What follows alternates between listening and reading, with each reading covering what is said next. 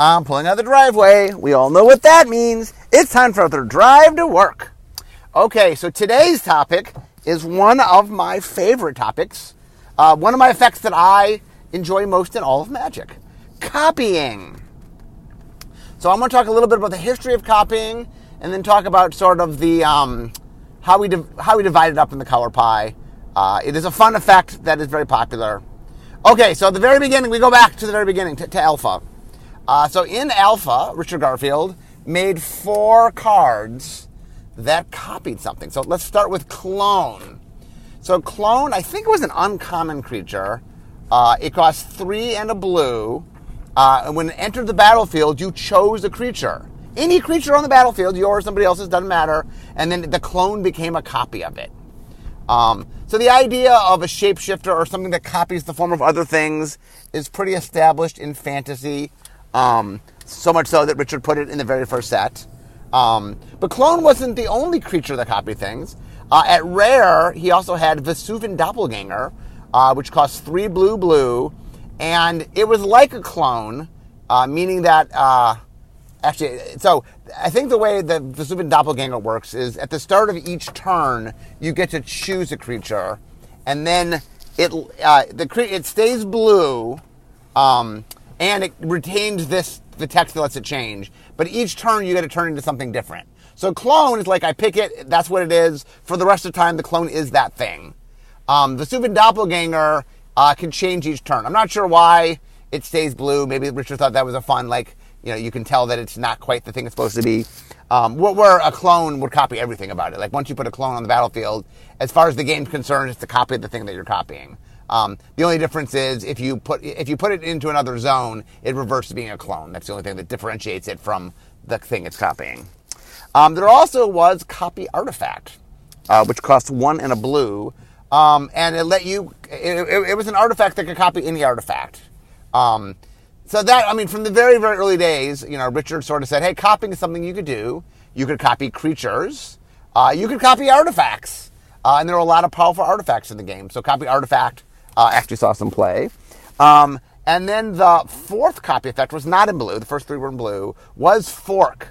So Fork costs red. It's an instant. Well, originally I think it was an interrupt. But nowadays it's instant. And it copied any spell, any instant or sorcery. So Alpha did a pretty good job. Richard sort of said, here's a fun thing. You can copy things. You could copy creatures. You could copy artifacts. You could copy instants and sorceries. Interestingly, both copy land and copy enchantment would come later. Neither of those were in Alpha, but those were both. I remember when I made Tempest, one of the cards I put in Tempest, I think it was in Tempest. Copy. Well, one of the sets I did. I'm not sure whether it's Tempest or not. I finally made Copy Enchantment because I'm like, how have we not made Copy Enchantment? And I made Copy Enchantment. But basically, I think what happened was it came out early in the game and it was pretty popular. Now, the thing to remember in early Magic is a couple things. One is that early Magic nowadays, when a set comes out, you have a lot of people very experienced in Magic who spent many years on Magic and even on brand new cards that you can get a much more expert opinion on how good an effect is this. Early Magic, everybody was a new player. Everybody. So there's certain traits we notice in new players, certain things that they like. And so early Magic was interesting in that what players got attracted to, some of it was power, but more of it was this was just a really cool effect. And Clone and Doppelganger were very popular in the early days. It just was a neat effect. And blue, for those that might not know their history of Magic the Gathering, was a little overpowered in the early days of Magic. We talk about the Power 9, which is the 5 Moxes, Black Lotus, and then 3 blue cards.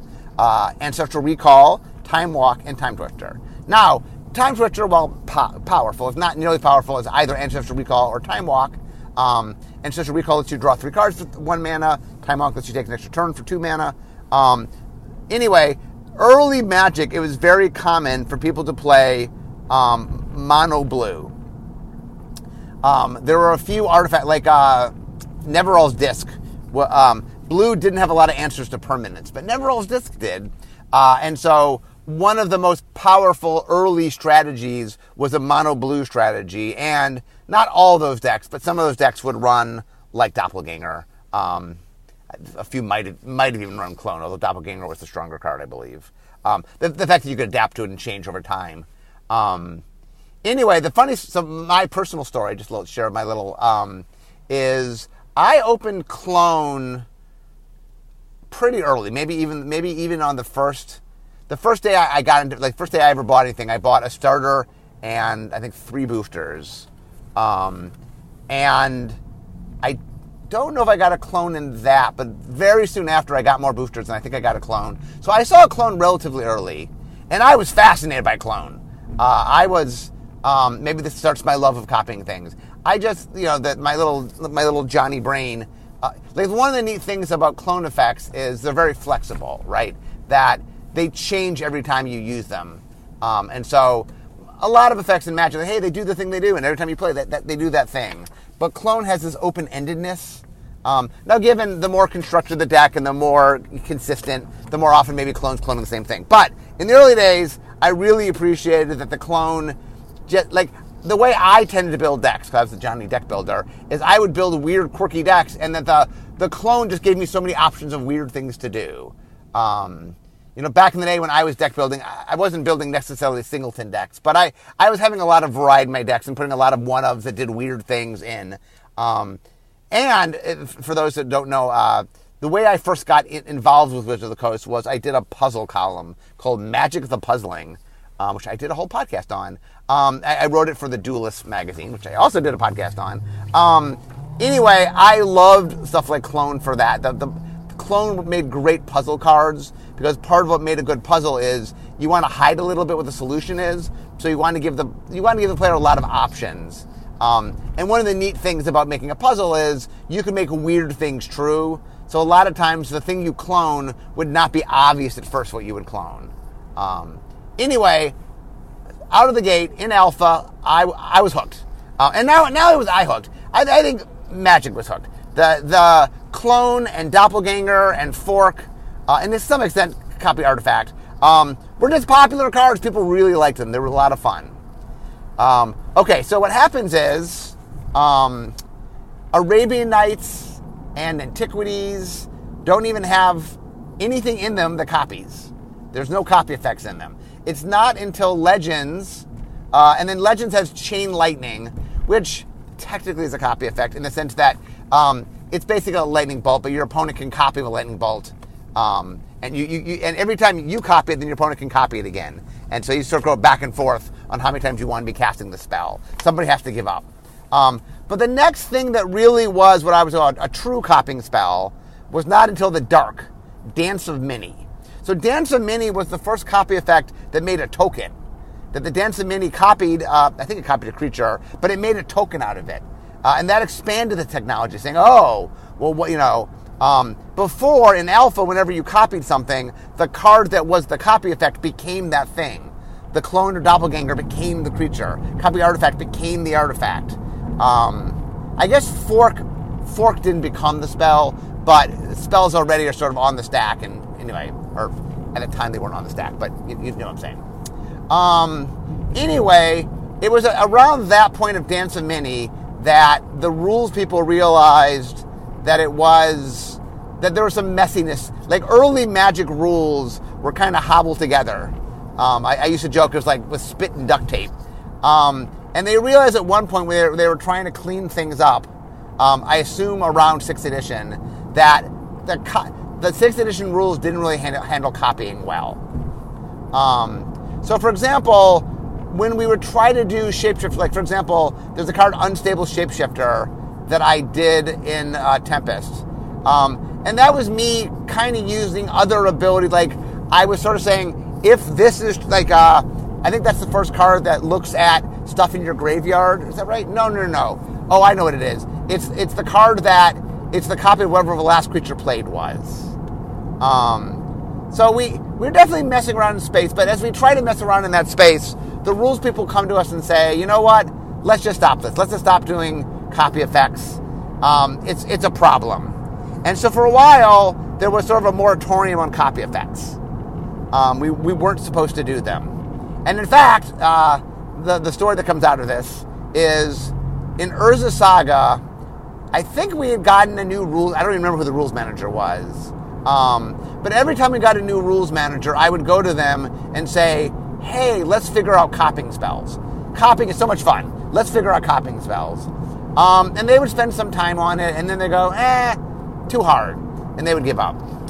But I think when Urza Saga came out, we had a new rules person. And once again, I apologize. I don't remember exactly who it was. In the early days of Magic, we had a lot of rules managers in the early days. There was Tom Wiley, Beth Morrison, Paul Barclay. Anyway, there was a bunch. So anyway, one of these people said, I said to them, we were making Urza Saga, I'm like, could we bring Clone back? And they said, yeah, I think we can. So we made a clone in Urza Saga, and for the art of the clone, we went back to original clone, and it shows two creatures looking at each other, and they're identical, right? The idea the clone has copied this. So we did the same kind of thing. There's this creature, and then the only difference is one of them had a little tail to tell that it was the shapeshifter. We get the art in, everything's ready to go, and shortly before we're supposed to finish the file, the rules manager comes back to me and goes, I haven't cracked it. I haven't solved it. We're going to keep working on it. I haven't solved it, but we can't do it in Urza Saga. But we already had the art was in, so we ended up saying, okay, well, it's a shapeshifter. The art shows it's a shapeshifter. So we said, well, what if we just give it a lot of activated abilities so that you had a lot of flexibility to make it different things? So we gave it, you could activate it to make it +1, -1, or activate it to make it -1, +1, or you could grant it flying, or an early version of hexproof, or you can untap it. And that ended up becoming Morphling, which was a very powerful card. Now, eventually what happened was they did figure out how to do copying. I think mostly what happened was it generally was a positive thing. Players, like I said, in the early days, Clone and Doppelganger were super popular. And there just was this desire to... start trying to figure things out and make the clone stuff work. Eventually what happened was... So, let me talk a little bit about how the color pie works. The goal of the color pie is we want differentiation between the colors. Magic is more fun if every color can't do every effect. And then you want colors that have strengths and weaknesses. And more so than anything else, you want to kind of spread out who's doing what. So early on, it was clear that copying was fun. So once we kind of got the go-ahead to make more copy effects, in the early days we weren't supposed to do a lot of it, but eventually it's like, okay, you can make copy effects. So the first thing we realized is it was such a fun effect that we probably want to slice it up a little bit. Blue being king of copying made perfect sense. Blue is about trickery and reactive magic, and there's a lot of things that blue does. Blue's sneaky, but red is also sort of sneaky and into trickery, and so we liked the idea that red. It felt like if there's a secondary color for copying, it should be red. Now, blue and red are the spell-centered colors. Like at one point, there's a big debate whether the effect of fork was supposed to be red or blue. We've made it in both colors. And the idea is kind of like if I make a fireball or something, or I make a spell, and I copy my spell to make it more powerful so that I'm copying my own spells and making it bigger. That felt a little bit more blue, where if, you're copying a spell and I copy it, so you want to destroy my creature, so I copy it, destroy your creature. That felt a little bit more red.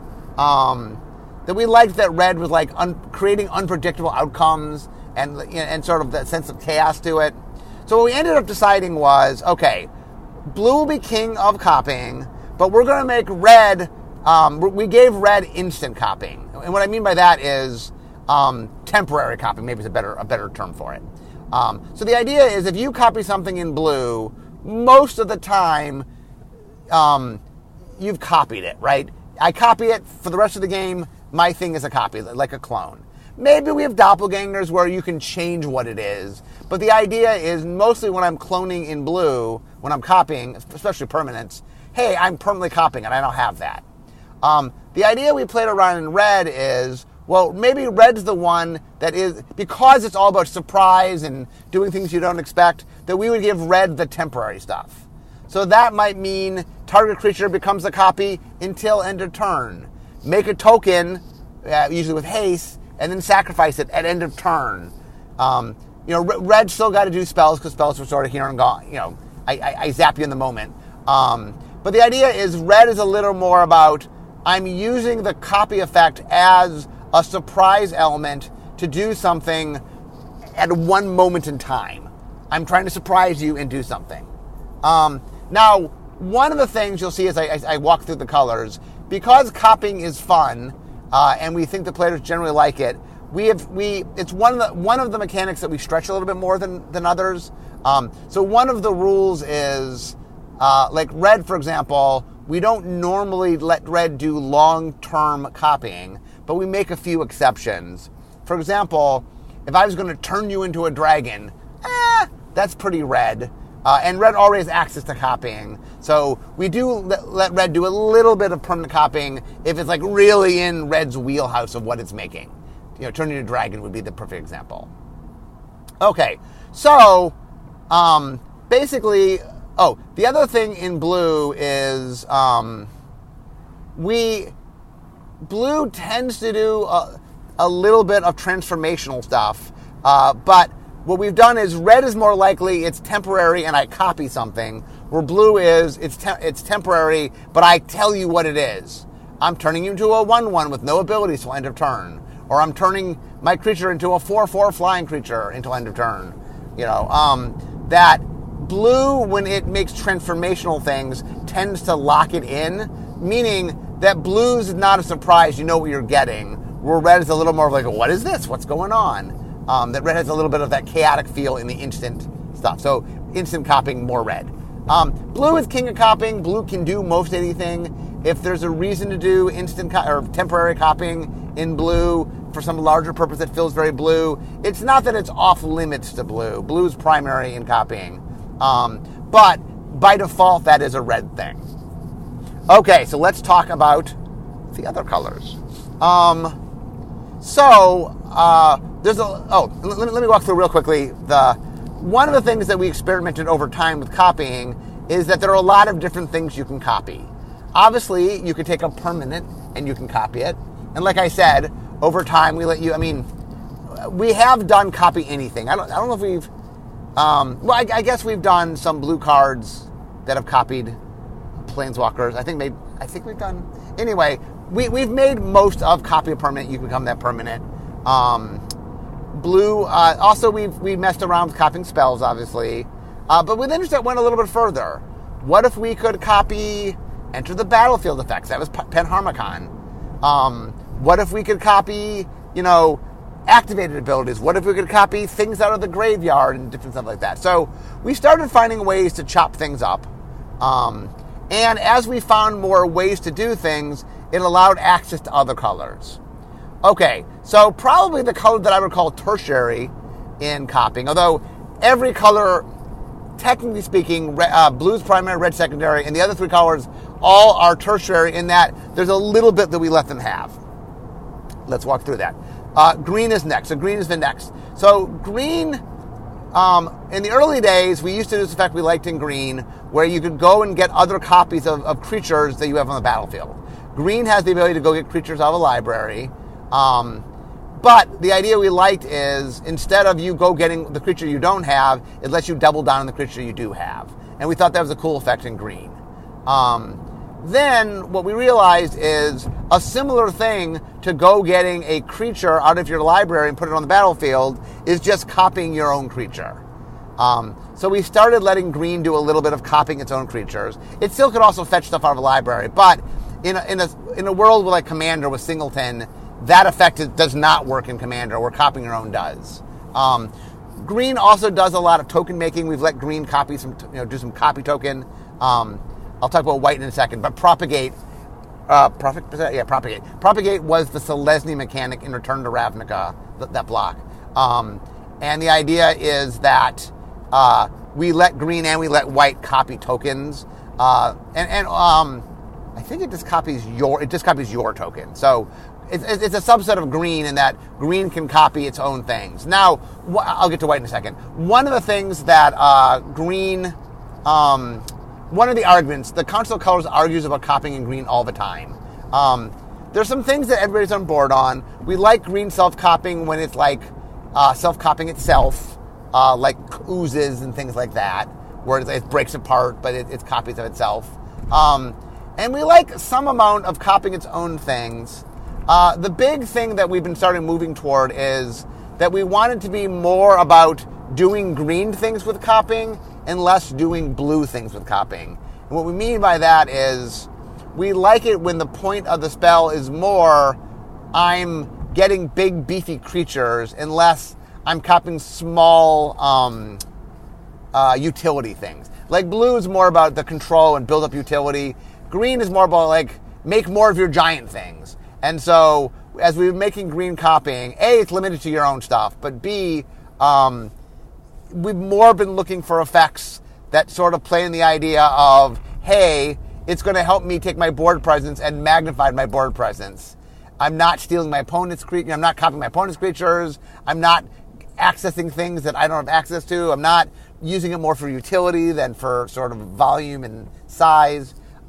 So we still let green do it, but green does it a lot less. Blue does copying effects every set. Red does copying effects every year, not necessarily every set, but most sets, a lot of sets, red does it. And then green is like, hey, maybe once a year, maybe once every other year. Like green effects are a lot less. Okay, get to black. So black in my mind is number 4. First off, we've found some fun of copying things out of the graveyard. Ironically, we made a blue card that did that in Planar Chaos, but we were it was Planar Chaos, so we were messing around.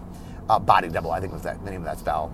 That lets you clone a creature out of the graveyard, which, shocker, is a lot like reanimation. That's what we were playing with in Planar Chaos. Anyway, black obviously can reanimate things, which is not technically copying, but is very similar to copying. For example, if we made a black creature that copied a creature in your graveyard, that is not that dissimilar to reanimating it. When we do things that copy stuff out of the graveyard, sometimes we'll copy abilities or copy activated abilities or the keyword abilities, or we don't copy keywords specifically, but we'll name the ones you can copy. So anyway, black will do a little bit of that, playing around with death. We also have done, black is the one other color that we've done clones that can copy the opponent's stuff. There's something about like the evil twin feel that has a black feel to it. I mean, the actual evil twin is blue-black. But usually if we do that in black, we don't do it a lot, and there's usually some other rider to it. There's some cost to it.